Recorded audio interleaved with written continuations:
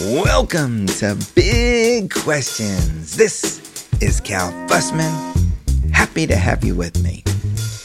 The other day I was thinking about an old commercial. It's a great commercial. Actually, it was a series of commercials created by Miller Lite Beer. Now, I was never a big Miller Lite beer drinker, but I love these commercials, and everybody in America was aware of these commercials at the time. That's how powerful they were. They contained sports stars of the day. They had the comedian Rodney Dangerfield. And the theme of this commercial was whether you loved Miller Lite beer because it tasted great or because it was less filling. So you'd see a scenario like this.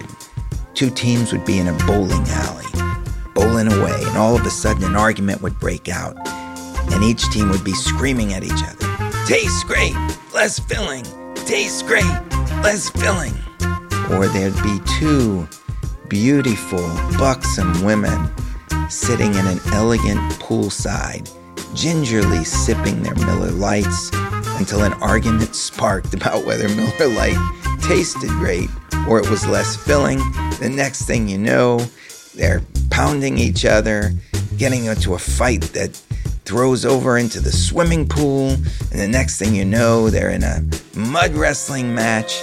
Everybody in America knew these commercials. They were so well done, and I was thinking about them because of a podcast I did a couple of weeks ago with Melanie Whelan, CEO of SoulCycle. Melanie told me how important it was for a business to know its customers. Now, that may sound normal to any business person, the most obvious thing, but I've never been in business before. I've always been a journalist and a freelance writer. So I would go out, I would interview people, come back, write my stories, send them into the magazine. I never spent any time asking readers where they were when they read my stories, what time they read my stories, if they thought my stories should be longer or shorter. I just went out and did my stories. Well, what Melanie told me really resonated with me, and it gave me an idea. That's why I asked you all to send me a photo of where you listen to Big Questions. I thought it would give me an idea about who you are.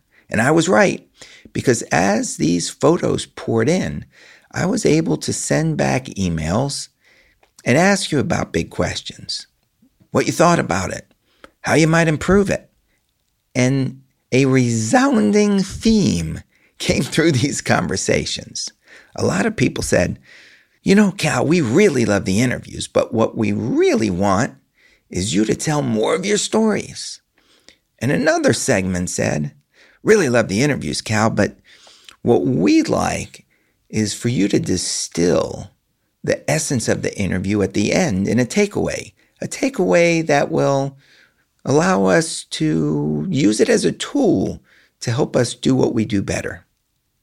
And all of a sudden, I'm hearing the reverberations of the Miller Lite commercial, only I'm hearing more stories, more takeaways, stories, takeaways, stories, takeaways. Well, you're gonna get them both this week. So this is what I did. I went back to my friends at the Life is Beautiful Festival in downtown Las Vegas to get a story for you. And it's gonna have a takeaway. Now, Life is Beautiful is a festival I love in downtown Vegas that takes place every September. If you get a chance this year, come on down. You can join about 137,000 other people who spread out over 18 blocks to hear great musicians, see fantastic artwork, and listen to some really smart speakers. The thing that I love about it, maybe the most, is this food truck court where people sit on long benches. You never know who you're going to sit next to, and I've had some great conversations, get to make new friends. Now, I know about all this because I was invited to speak at Life is Beautiful a couple of years ago. And last year, the brass asked me to come in and interview many of the singers and entertainers that they invited to perform. They run those interviews on the magazine of the Life is Beautiful website, and that website is called lifeisbeautiful.com. So I got to interview a lot of the talent at this wonderful boutique record shop, 11th Street Records. Now, one of the entertainers to pop in was Bill Nye, the science guy. Bill has made generations of kids love science through humor. He's a national gem. If you want to know how beloved this guy is, man, you should have seen him at the festival last year. 10,000 people packed in to hear him speak. So he shows up at 11th Street Records to meet me, and he has no idea what's about to happen. No idea that I am about to tell him a story. Not a 1-minute story, not a 2-minute story. I mean, this is a story. It's like the writer Joseph Campbell once said, if you're going to have a story, have a big story or none at all. So I start in on my story, and Bill is looking at me in disbelief. He came in expecting to be interviewed, but he's a good guy. He's going along with it. I'd say he was humoring me, but he was really throwing in some nice deadpans, spicing up my story as it got off the ground.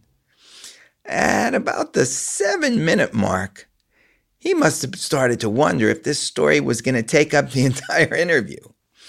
I mean, he came in expecting to talk about his new book at the time, and that book was called Everything All at Once: How to Unleash Your Inner Nerd, Tap into Radical Curiosity, and Solve Any Problem. But here's the thing. As I'm telling this story, I referenced the book. In fact, I'd underlined a particular quote on page 186 of that book that I'm leading to. I also reference an obscure scientific fact. So he's got to be wondering how this story is in any way attached to his book or his life's work. And then, many minutes later, boom! The story gets pulled together and the life lesson kicks in. And a huge smile spreads across Bill's face. So congratulations, Cal. That is a heck of a story, man. Well, thank you. This is a life lesson, man. This is fantastic. There you go. And the thing about it is... Dude, that is a spectacular story. So I thought, well, that's exactly what many of the listeners of Big Questions were asking for. The chemistry story.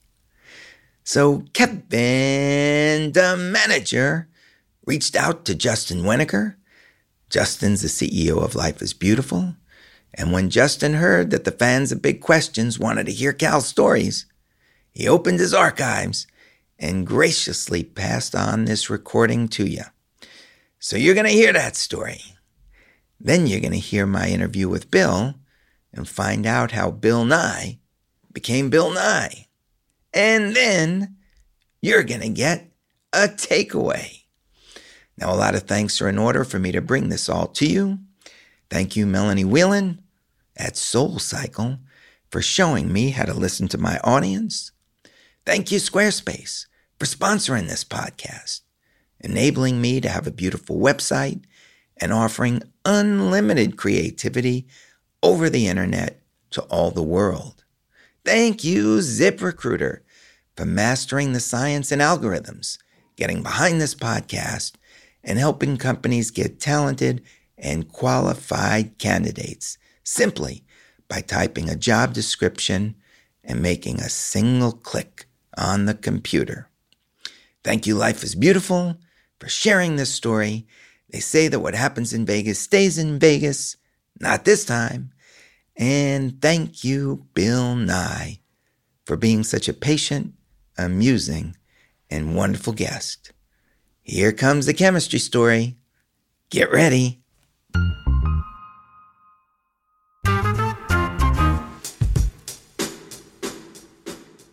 We're here with Bill Nye, the science guy. He's got a new book, All at Once. And there's a specific question in this book that I'm going to get to. But I got to tell you a story. I've really never told this story to anybody before. I can only make this confession to you. All right. Okay? I'm hopeful that it's a charming and an entertaining story. It will be entertaining. And invite you in along the way because maybe people have told you stories that touch upon this, but maybe not because it's a pretty unique story. So let me take you back to 1972. Yes. I'm a junior in high school. So was I. Oh, man, it's getting better and better. And are you in a chemistry class too at that point? Don't tell me. The same year we're taking chemistry. Yeah. Who was the teacher? Okay. Was it Ms. Rushka? No, it wasn't. You had Miss Rushka? I had Miss Rushka. Was she good? Fabulous. She was a fabulous teacher. Oh, yeah. Okay, I did not have a fabulous teacher. No, I'm sorry. I had a very boring teacher. Oh, man. How could you have a boring chemistry teacher? Are you kidding me? You can blow stuff up. This guy could make cesium boring. I get it. It's brilliant. Cesium, and I'll tell you why I know a little about cesium, only because not of what cadmium. happens. No, not cadmium. Cesium. Cesium. Very reactive, highly reactive element. Yes. Okay, so I cannot pay attention. And the year is going by, and I'm failing. Now, wow. That's not good. No, not good at all. And I've got a teacher who lives on my block who always had an eye out for all the other students. A different teacher teaching a different class. Yeah. Freddie Martin, the math teacher, right? Right. Freddie Martin, the math teacher. Yes. So he's going around and he checks with the other teachers. How's Cal doing? And the chemistry teacher tells him, no, he's going to fail. Cal's going to fail. Cal has no way. Serious. He has no way to pass. It's impossible. Wow. Right? So Freddie Martin goes to my dad and says, hey, Cal's failing chemistry and there's no way he's going to pass. My dad comes home in a fury. And he says, you're not passing chemistry? I said, I could pass chemistry. Why? Because I'm 16. I'm fighting with my dad. Okay. You're not going to pass. I know it. Want to bet? Yeah, I'll bet. $10, $20, $30, $40, $50. $50. You can't pass chemistry. I don't even have the $50. No, you wouldn't have the $50. No. So now I've got this bet. And what I do is I take all my chemistry books and I start walking with them everywhere I go. And everybody's looking because now everybody knows about the $50 bet. And everybody knows now that I've got these chemistry books. I sit down at lunch. Okay, is it a coincidence that you bet $50 and the atomic number of cesium is 55? Now, I would have never known that if I hadn't met you.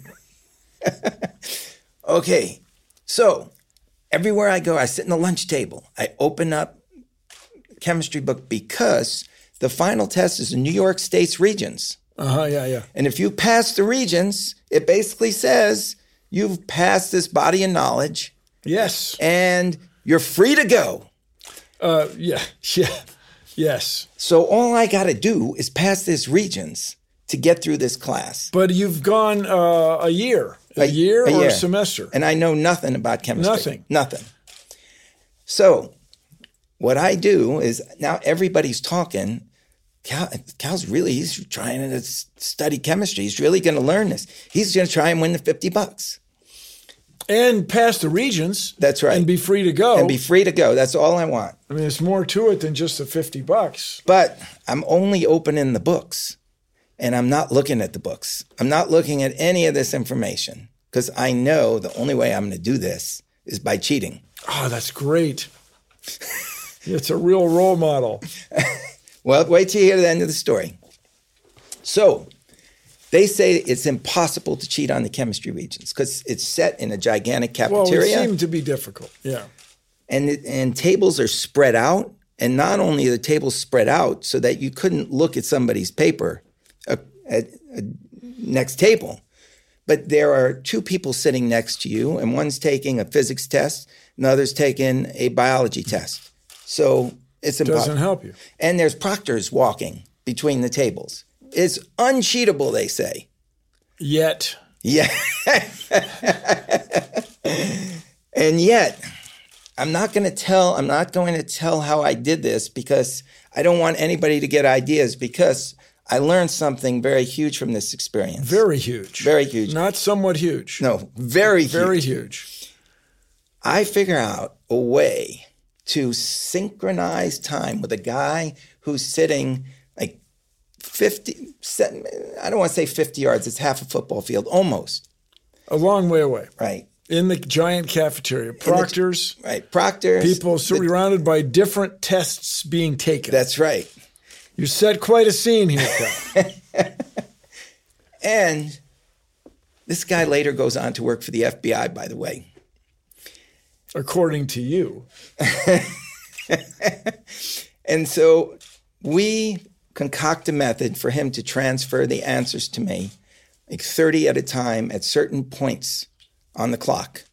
Now, there's a problem with this, and that is the way we're doing it is if I miss answer number 4. Yeah, you throw off the great everything is down. Plus, you're counting on him to get the answers correct. I know he is going to get a 92. Anyway. And then all I got to do is change 5 answers, and I'm going to get an 87, and I pass. Mm-hmm. 87 is respectable on the regions. There you go. And so I am walking around for days hearing the music to Mission Impossible in my ears, you know, dun, dun, dun, dun, dun, dun. And that has become, there you go. Got to wet my whistle here. Do the whistle. That's my best. Sorry, it's not my best. So now I told my father, look, the one thing I did. $50. And I said, I'll pass this test by hook or by crook. Because every day coming home from school, the argument continued whether I would pass it or not. So now I go into the gym, 30 answers at a time, and I change 5 answers at the end.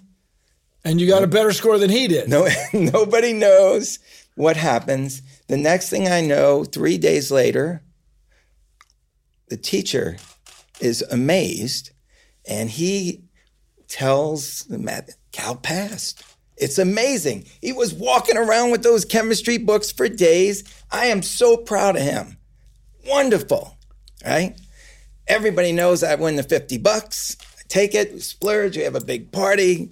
How big a party? Well, it 72, was like, $50. Yeah, 72, big party was like McDonald's. It could actually, McDonald's used to be, well, it still is for little kids. It's exciting. And great time. And I'm free. Never have to think about chemistry again. That's what you thought at that time. The girl taking the biology test next to me saw me putting in 30 answers at a time. Had a suspicion. And she let it slip. And it didn't get back to the chemistry teacher of the school, but it got back to my father, who was furious, absolutely furious. Most of all, because I took the $50 and I didn't do it honestly. Yeah. And I said, hey, I told you, I passed by hook or by crook. The idea here was to pass. And he went into it, your father went into it presuming that it was uncheatable. Exactly. Well. Rookie mistake for otherwise. He asked for the $50 back. Reasonable. I say, no. I told you I passed. When was the last time you saw your father? You got it. So you know what happens? I don't. Wait till you hear. Gigantic argument breaks out. And every night he comes home from work, I am literally waiting for him so that we can resume this argument. The argument sound like fun. About chemistry goes on night after night till my mother finally looks at us both and says, that's it. I don't want to hear about this ever again in this house. the word chemistry will never be mentioned in this house a bird again. lives in a round stick. You'll never say the word egg. Yes. Or else I'm leaving. Yes. And we never talk about chemistry again, but we keep arguing about everything else. That's great. Okay? That's really nice. So we're going to fast forward here to 1994. And 22 years later. That's right. Now, in the meantime, this is very interesting because I can take this two ways. I can find out what's happening to you in this time, or I can just tell you the story and we can go back. Which would you prefer? I want to hear what happens in 1994. Okay, so 1994. I think we all do. I am, at that point, 37 years old. Yes. And my first child is born in July. Is this a trick question? Yes. Right. That's yes. And as this child is delivered to my arms, I'm thinking one thing. Like, oh man, he's going to hear about this chemistry test. Yeah. He's going to talk to my father. Yes, he is. Because you know, grandkids. And your father thought this was acceptable to cheat on the test. And so did his buddy, his Confederate. And how did the woman next to him, or girl next to him, feel watching somebody cheat on the chemistry test while she was working very hard on either her physics or biology regent exam?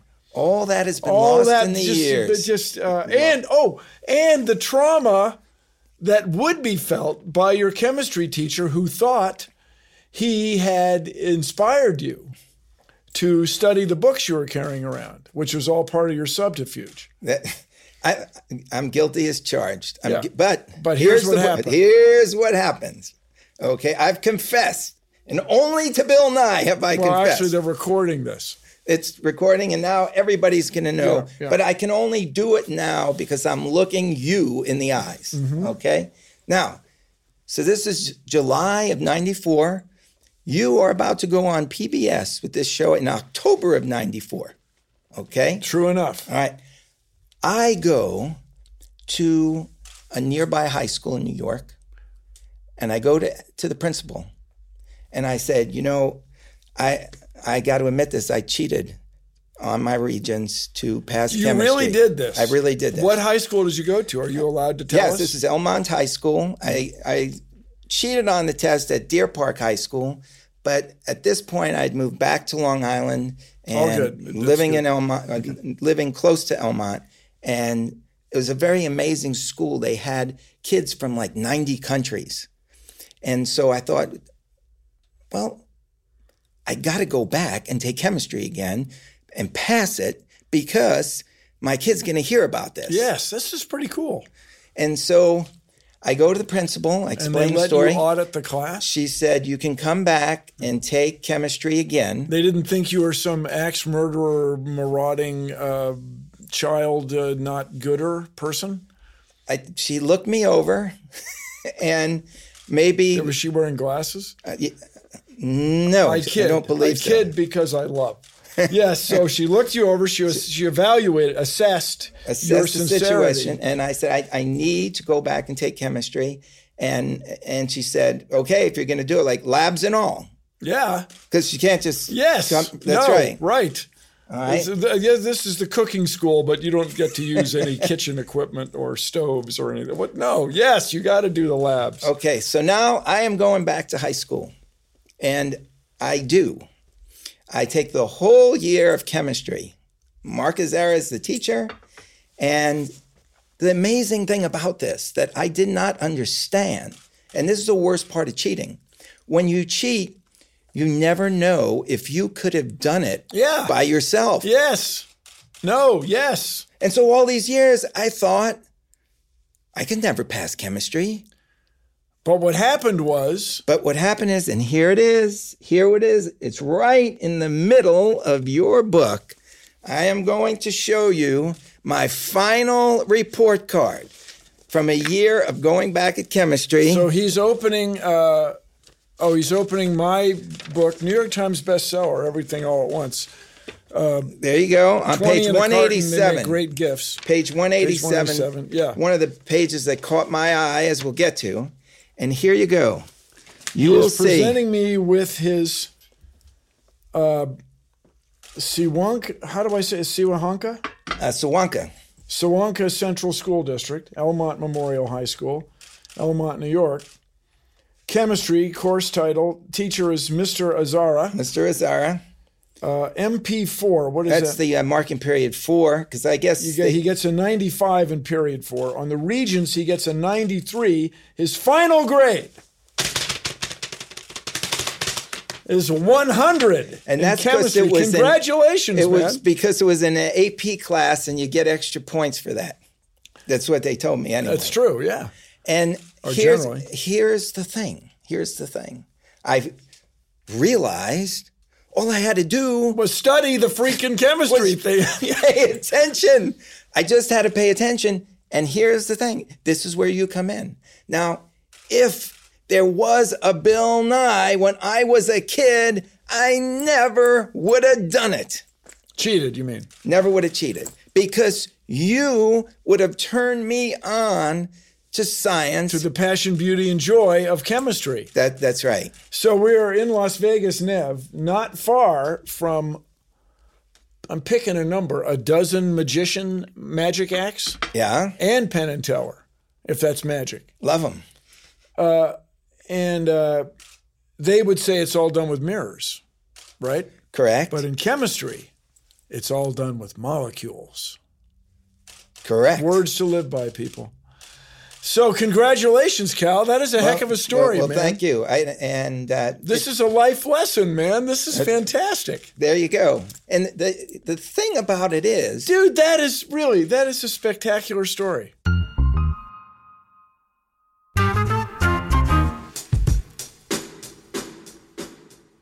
Well, I mentioned that Joseph Campbell quote before. If you're going to have a story, have a big story or none at all. And that applies for my sponsors. I want you to think of a guy named Ian Siegel, who back in the day had to hire the old way. This is how he had to hire. Job would open, go to the computer, type in the job description, send it off to a hiring company. But that didn't get him all the qualified candidates he needed, so he'd type in the same job description and send it off to another hiring company. Still not enough. So we type in the same job description and send it off to another hiring company. On and on and on this went, and he got frustrated. And he thought, wait a minute, why can't I type in one job description and with a single click get back the qualified candidates I need? Well, he took a massive pay cut to start a company called ZipRecruiter, and Ian reinvented the entire hiring process because now you can go to ZipRecruiter.com, type in the job description, and with a single click, you're going to get qualified candidates within 24 hours. That is a big story. And if you go to ZipRecruiter.com/Fussman, you're going to see how big a story that is because you are going to get a free trial. So check it out. ZipRecruiter. There's another quote I'd like to pass on to you. Comes from Maya Angelou. Goes like this. There's no greater agony than bearing an untold story inside you. And I feel another story popping out. Or about to pop out. Won't be as long as the story I told Bill Nye, promise you that. Only take a moment. Well, maybe a little longer than a moment. It goes back to an interview I did the other day with Olympic figure skating silver medalist Sasha Cohn. We're doing a podcast. You haven't heard it yet because we just did the interview. It'll probably come out in a few weeks. As we're doing this podcast, as we're setting up, I find out that Sasha's thinking about starting her own podcast. And so I've got my Zoom H6 recorder out. got the wires out, got the microphone out, and I'm showing her how it works. In fact, I'm giving her the wires and saying, here, plug it in yourself, see how it goes. Show her how to check the audio levels, the works. When I get done, she says, thanks. And she says, the good thing about this is, if something goes wrong, I know I can always call you. You can be my technical support team. And I thought, whoa, hold it. Who you calling technical support team? This is Cal here. Now, anyone who's listened to this podcast knows I'm an old school guy. I have not been very good with technology. In fact, I didn't start this podcast for 2 years because I was scared that I wouldn't be able to check the audio levels and handle all the technical stuff. But now I suddenly am being called a technical support team. How did that happen? I thought about all the things that happened since I started the business attached to this podcast, and it occurred to me that there was a huge step that I made that gave me a lot of confidence, and that was starting my own website on Squarespace. And if you go to calfussman.com and check it out, you're going to see how the photos pop, how the copy is crisp and clear. And I cannot tell you the confidence that gave me to see myself on the web in just that way. I think it was a crucial step. I think that confidence allowed me to put myself in the position where I could tell Sasha with confidence what to do. So I'm encouraging you to go to squarespace.com and check it out. In fact, if you go to squarespace.com and use the offer code Fussman, Fussman, you're going to get 10% off on a new domain name or website. Let me tell you something. You have no idea where it might take you. Squarespace.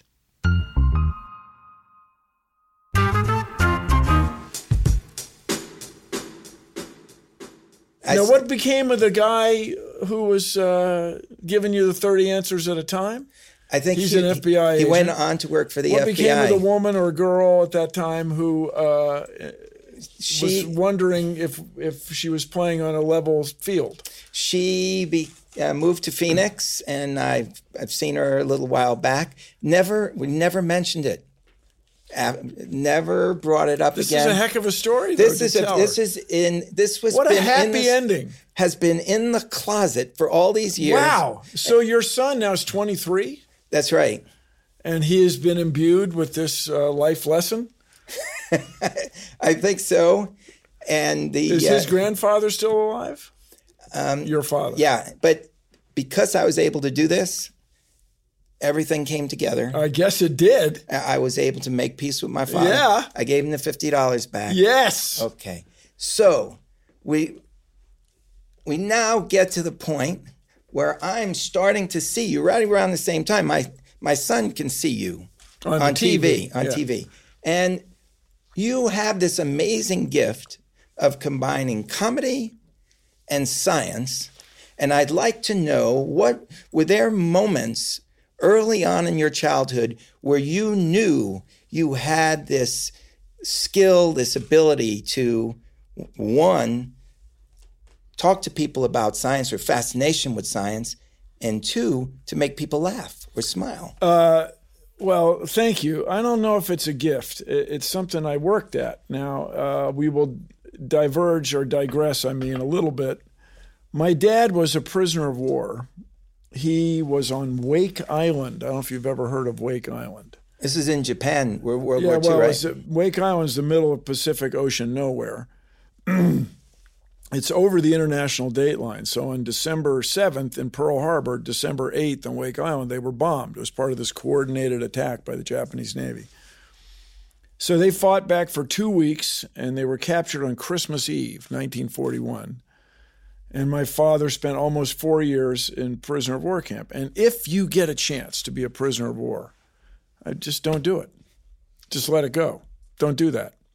Anyway, I think the only way he got through it was by being funny or having a sense of humor. That's my interpretation. I may be extrapolating, I may be making something out of nothing, but... So when you heard the stories, there were hardly any stories. Just my father was funny. He was funny. His comedic timing was good. And my mother appreciated that. I think that's one of the things that attracted her to him. And so in my household, growing up, older brother and sister, comedy or humor was valued. This is my claim. I have met people who seem to have no sense of humor, and I am confident they have no idea who they are. So then the other thing about science is, as many people have said, and notably in English recently, or relatively recently, is Carl Sagan said, when you're in love, you want to tell the world. And I love science. I just think it's the coolest thing. So I was a kid playing cards. I believe at this point in our story, we were playing Crazy Eights. And I had advanced far enough as a cardist to be not playing with the official Crazy Eights deck, but with regular cards, which is the same game. There's just, you end up with more cards and they're bigger. It's harder to hold when you have small hands and so on when you're a kid. And I got stung by a bee sitting on the porch. And it hurt. I didn't know what had happened. I couldn't understand it. This thing was fantastically painful. And my mother put ammonia on it. And ammonia is the principal ingredient or the active ingredient in Windex. Ammonia is ideal for cleaning glass. But it's poisonous. And on the bottle, there's the skull and crossbones, all very troubling. And I thought, my mom's trying to kill me. But then the pain went away. Now, why did the pain go away? Can I say Lewis acid? Can I say Lewis acid? Do you remember anything about Lewis acids and bases? You got 100. I got 100 on your AP chemistry. What? How about acid base? Go ahead. Bee sting is formic acid, and the ammonia has a hydroxyl group that's a base, and so it absorbs a proton, and the pain goes away. It becomes water. So this just utterly fascinated me, and I started watching bees, and then I ended up working at Boeing. So hold it. How do bees get you to Boeing? They fly. They go forward and backward, up and down. I watched them one summer in particular. My mom had azalea bushes she was very fond of, and the bees seemed to like the azaleas. And I watched so much. How much did you watch? I was convinced that I was seeing the same bee coming and going, filling her pollen baskets around her ankles and then flying off to beehive land. I just thought it was cool. So my grandfather, my mother's father, was an organic chemist, and they gave me his glassware to play with, and I just thought it was cool. I thought it was cool shapes. My nephew and the woman he married, my niece-in-law, whatever that term is, are both chemical engineers. They became chemical engineers, got PhDs in chemical engineering. And they use a software called ChemDraw to make molecules, and it will assess their presumed entropy and all this crazy stuff. But my grandfather never had software for making molecules. Instead, people of his era were taught how to blow glass. And so he had all these cool shapes that he had made for doing something or other. And I just thought the whole thing was cool.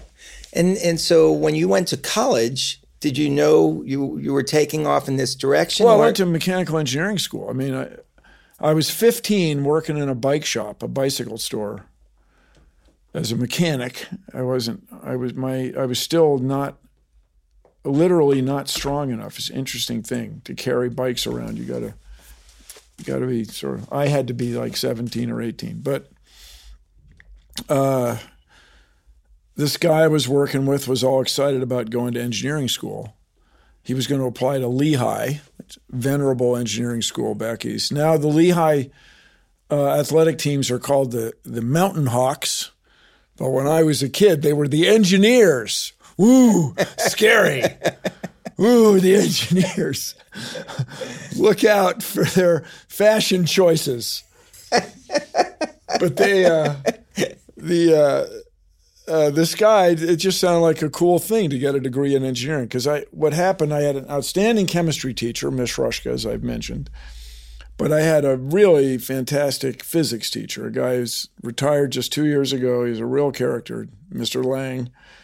And he had me take the physics AP, analogous to your chemistry AP. There you go. And it was when it was new.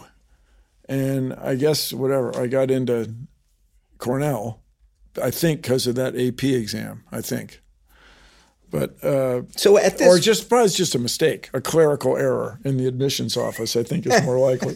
And that turned out to be a remarkable school for me. And I had this remarkable guy, Carl Sagan, for one class. And now I'm the head of the Planetary Society, which he started in 1980. What happened? I don't know, man. Well, what does that do for you, having somebody extraordinary as a teacher? Well, it changes your life. And what is it you love about your favorite teacher? I don't know how you felt about Mr. Azara. Did you like him? I did. Why did you like him?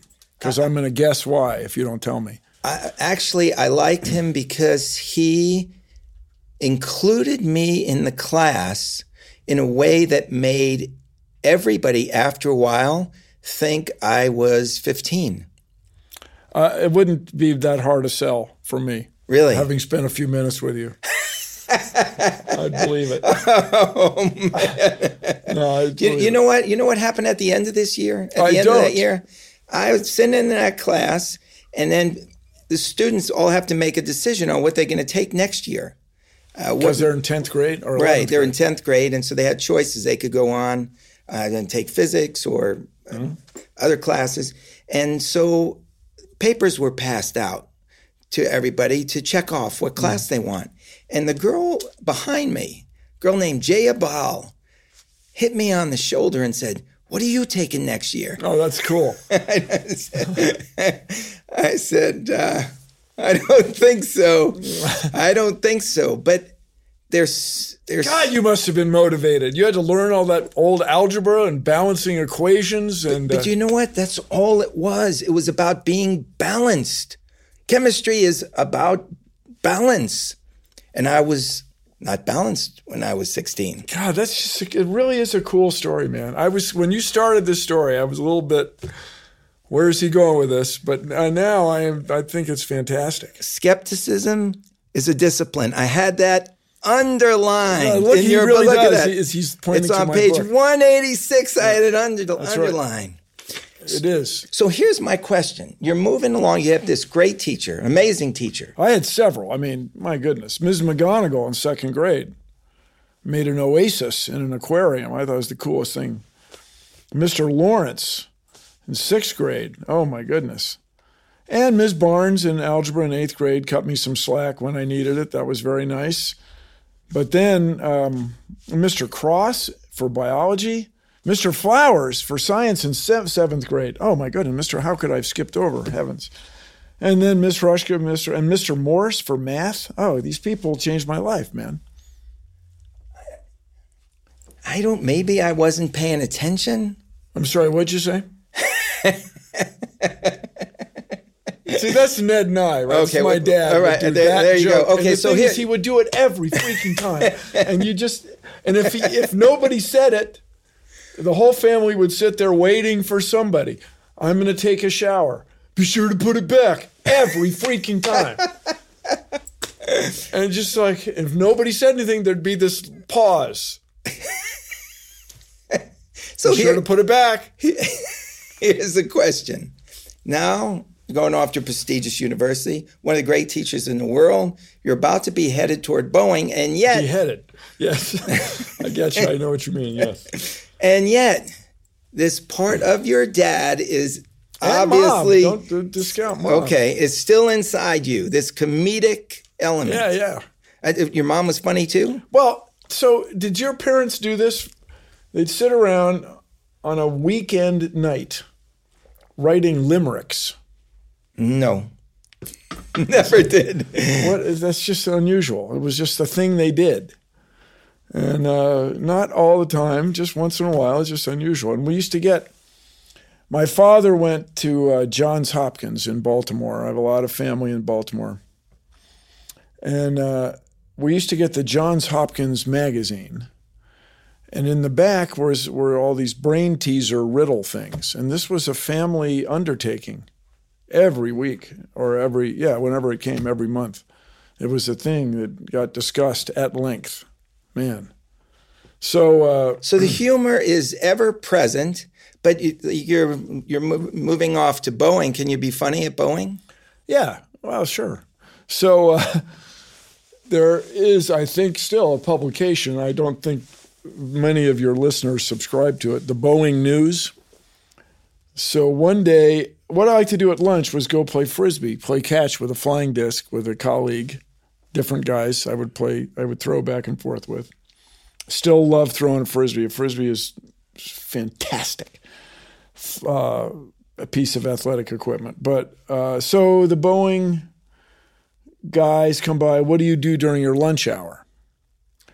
And it has a picture of me with a flying disc, doing a little trick or whatever you. And I propose that the captions say, Bill Nye eats lunch during his Frisbee break, which is hilarious.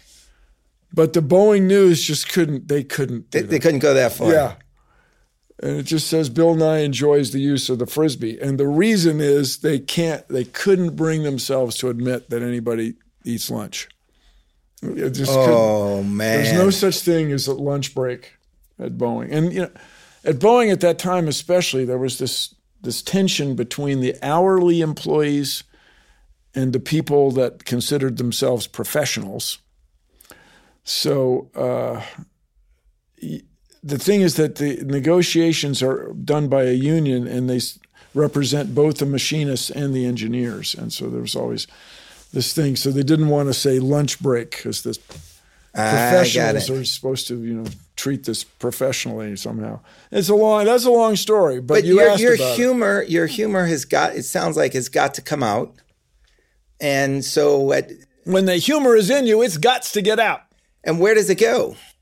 I don't know. I put it onto TV a little bit, and but before you got to TV, there had to be a step. You can't just go straight. Oh no! How did I get on television? Step. Well, I was were you doing stand-up comedy? Well, I was pressured by a new group of friends. So I got a job at Boeing. My dad had a disability that's described just by the overall term ataxia, unable to taxi, can't walk. And my sister uses a walker nowadays and a scooter sometimes. And my brother's symptoms are coming on. And we're going to study at Johns Hopkins. But I was really worried about my dad. And I was worried about money at that time. So I just wanted to get a job. I didn't want to take the summer off and be sitting around home or anything like that. So I took a job at Boeing, and I left the East Coast. I went out west. I didn't know a single person in Seattle. And I just started making my way, and I met people who pressured me to enter the Steve Martin lookalike contest. And I won. You do kind of look like him. It's not that I looked like him. My claim, and I have told this to Mr. Martin to his face many years later, my claim is I understood what Steve Martin was driving at better than the other contestants. And it's this sense of irony. It's this false bravado and the extraordinary juxtaposition of things that don't belong together. And I just love that kind of humor. You remember when the world blew up and we all came to this planet on that giant space ark? You remember the government decided not to tell the stupid people because they were afraid that Well, how we doing on time? So that's just, I love that style of humor. I thought it was really good. And after that, I started being asked to do Steve Martin routines at parties or events, more accurately. And then, then you want to do your own jokes. So I tried doing stand-up. I opened for quite a few people, and I middled at one point, but I never headlined. I was never that good. But your comedy's coming out. The science background is there. What's the moment that turns into... Oh, yeah. So thank you for asking, as we say. So trying to do stand-up comedy, I would go to open mics. And it seems to me, really, based on the fame of Steve Martin, there was one weekend when every city in the U.S. and Canada had a comedy club. Just comedy, not a variety show club, but just a stand-up comic, or just stand-up comedy, I mean. And I'm saying this was around 1980, something about then. And so you go to open mics, and I met several people, but we'd cross paths repeatedly. And at one point, a guy named John Keister asked me to participate in a bit he was doing for a comedy show in Seattle. So the guy who was so-called program director of the KING TV, Seattle's in King County, and King TV is the NBC station. And he said, I want to have a comedy show. I want our station to have a comedy show, this local programming. So he hired Ross Schaefer, who had won the comedy competition. And then his right-hand guy on the show, his foil, John Keister, asked me to be in a bit, and I played, while I was working full-time as an engineer, I played the crazy guy at the cash machine. And you've been behind the crazy guy at the cash machine. Yes. The guy who can't remember his code, the guy who interrupts you, the guy tells you, yeah. And it was, funny enough. So then I started writing jokes or bits for this comedy show. And then eventually I quit my job, October 3rd, 1986, roughly. And there were several months where I wasn't sure if I had done the right thing. At those days, computers were like this new thing. And so I realized if I stayed out of engineering, even for a year, I would be you were toast. You were toast. So in January of 87, we did the first bit where Ross Schaefer's in a meeting, and the story has varied. I think the real story had to do with the lead singer in Pearl Jam. Lindsay, who's the lead singer in Pearl Jam? Come on. My career's over. Oh, no, I've ended my career. Ross tells the story it was Geraldo Rivera. But I remember it having something to do with the woman who's Rita Jenrette, who was notorious for having had sex on the steps of the U.S. Capitol building. And she had written a book, and she was in Playboy. And the strange thing about that story, just almost incredible to me, is the guy she was having sex with was her husband. On the steps of the Capitol. It just seems weird. I mean, the married people just seem very troubling. But anyway, one of these people didn't show up. We had to fill 6 minutes. And so Ross Schaefer, in an offhanded way, says, Bill, why don't you do that stuff you're always talking about?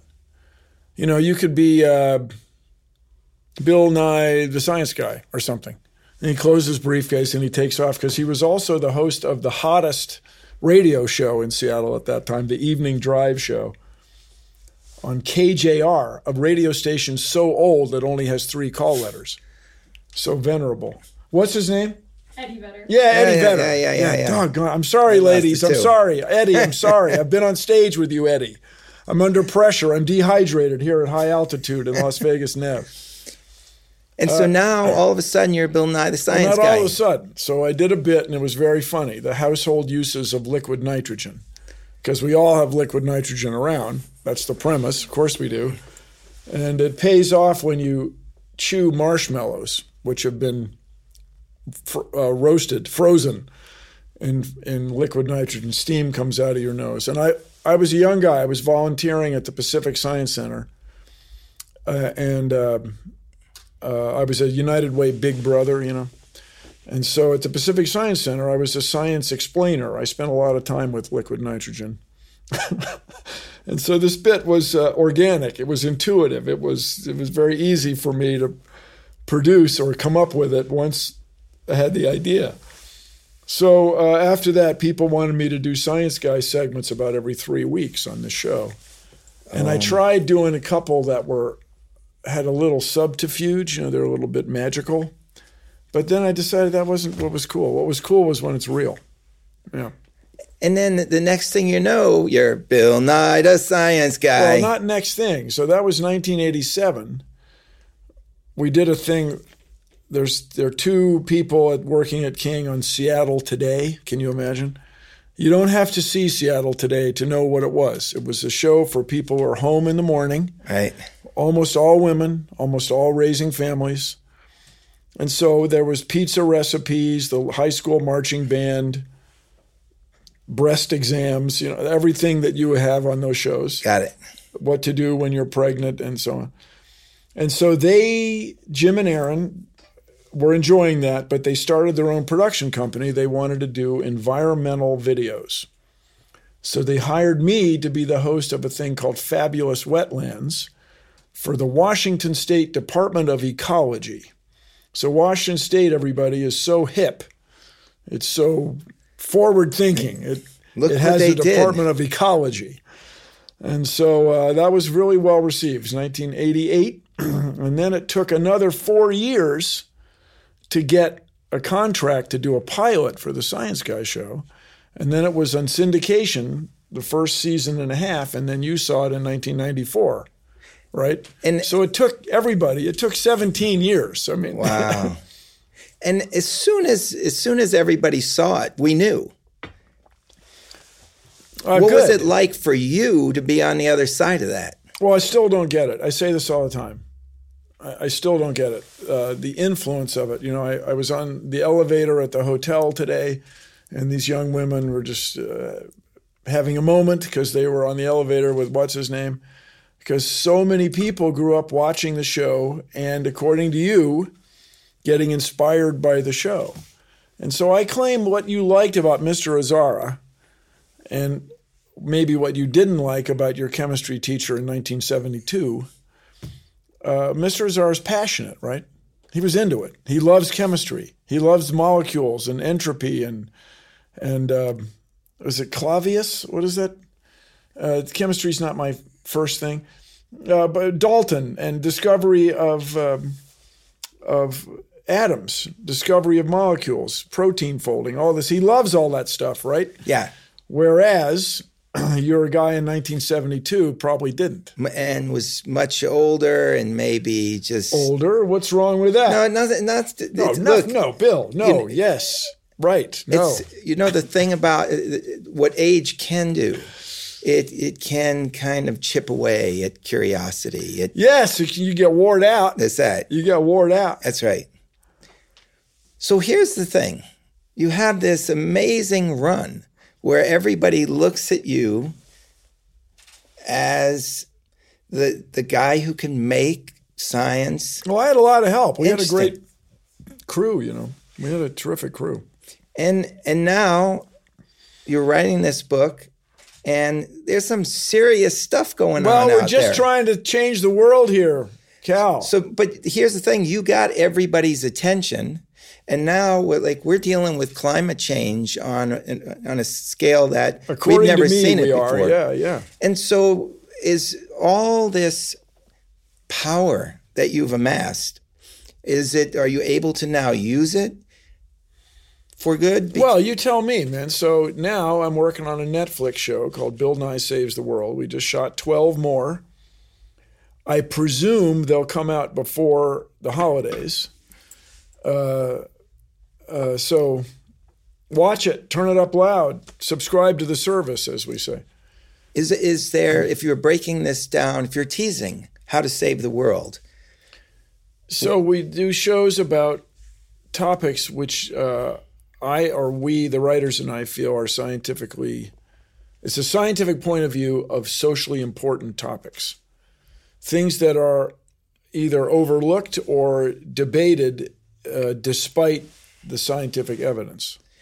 Can we be saved from climate change? Is it too late? Well, the word saved, yeah. I mean, everybody, it's been said many times that humankind is extinction proof. Humans run the whole show right now, and this is something to appreciate. Humans move more soil and rock than the earth does. Then we move more soil and rock than erosion does. I mean, think of the scale of that. That is really amazing. So we are running the planet. It is our place to take care of or not. But no matter what happens, the earth will be here, and somebody will live through it, like apocalyptic science fiction, like Mad Max or what have you. But what we want is to preserve the quality of life for as many people as possible. Here in Las Vegas, we want solar panels on every roof. Doggone Good it. idea. Yeah, and solar hot water systems, and have all the pools heated with solar hot water, have the air conditioning run geothermally, and let's do all this. Let's get her done. Let's go. Jimmy Carter put solar panels on the White House between I know. 1976 and 80. Reagan was elected. He took them off. And he abandoned the metric system, Mr. Reagan did. Why? And he tripled the national debt. Hey, you guys, no matter what else you think, he tripled the national debt, which set the U.S. back a lot. Why is it? Do you feel like there is an energy moving against science at this point? Well, right now, yeah, the fossil fuel industry has been really successful at introducing the idea that scientific uncertainty, plus or minus 2% or what have you, is the same as doubt about the whole thing. And that's wrong. Plus or minus 2% does not equal 100%. And this is crazy making because the opportunities are huge. Huge. We could have wind turbines, solar panels, and some tidal energy, some geothermal energy. And we could run the whole United States, Canada, Mexico, the whole place right now renewably if we just decided to. And these jobs, erecting wind turbines, installing photovoltaic panels, designing new, somewhat more efficient photovoltaic panels, manufacturing them, that could all be done in the U.S. It's called Silicon Valley. And silicon is what photovoltaic panels are made of. Everybody, let's go. Let's get her done. We want to electrify all ground transportation. By that I mean we want all electric cars. And the problem for you and Mr. Azara's students to solve, Cal, is air transportation. And the most promising idea right now is hydrogen. So instead of using diesel fuel or kerosene to run jet engines, jet fuel is almost the same as kerosene, we would use hydrogen. And we'd make the hydrogen from water using the electricity from the sun and the wind. Let's go. Let's get her done. So I tune into Netflix. In 10 episodes, I am going to learn how to save the world. Well, we did 13 and now 12 more. So that's 25. 25 episodes. So even far. better. Even better. And I am very hopeful that we'll get renewed. And I say we because it's a whole team of people, man. I have never had this big a crew playing on this level. I mean, we made the Science Guy show, which I'm very proud of, in a warehouse in Seattle. The Saves the World show we make on a stage in Culver City, part of LA, Los Angeles. That is the stage next to the stage where they shot The Wizard of Oz. It's 6 stories high, 7 stories high. And there's 100 people running around in black shirts just doing amazing workman-like, journeyman-like work. It's just really an honor to be part of. So watch the new show, you guys. Turn it up loud. How many episodes will you need to actually save the world? Well, I think, 7 seasons. How long can a feller go before he's just worn out? And I'll tell you, I have more energy than ever. I have to say, it's a strange thing.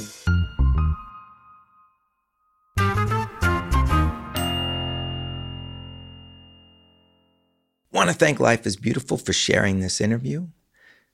Life is Beautiful was named Music Festival of the Year by the 2017 Pollstar Awards. Last year, they had performances by Chance the Rapper, Rachel Platten, Gorillaz, Lorde. So I encourage you to go to lifeisbeautiful.com. Check it out. You'll see what past events look like. And as time rolls on, if you keep going to lifeisbeautiful.com, you're going to see this year's lineup of great performers. While you're on the web, check out my sponsors. If you need a hire, go to ziprecruiter.com/Fussman. That's Fussman. Type in your job description, and with a single click, you'll have candidates you're looking for within 24 hours. And get this, that's for free, because you're going to get a free trial. It doesn't get any better than that. ZipRecruiter. You know what else you can do on the web? You can go to squarespace.com and look at how you might take your website to the next level. Squarespace enables you to have the most beautiful site, and if you type in the offer code Fussman, Fussman, you're going to get 10% off your next domain name or website. Hey, you make use of these tools, you may have some extra money on your hands. Use it to come to Life is Beautiful in downtown Vegas this September. It takes place between September 21st and the 23rd. Now for our takeaway. Here it is, and it comes from my old pal, Irish Dave Nihill. Dave's always saying, the end of laughter is the height of listening.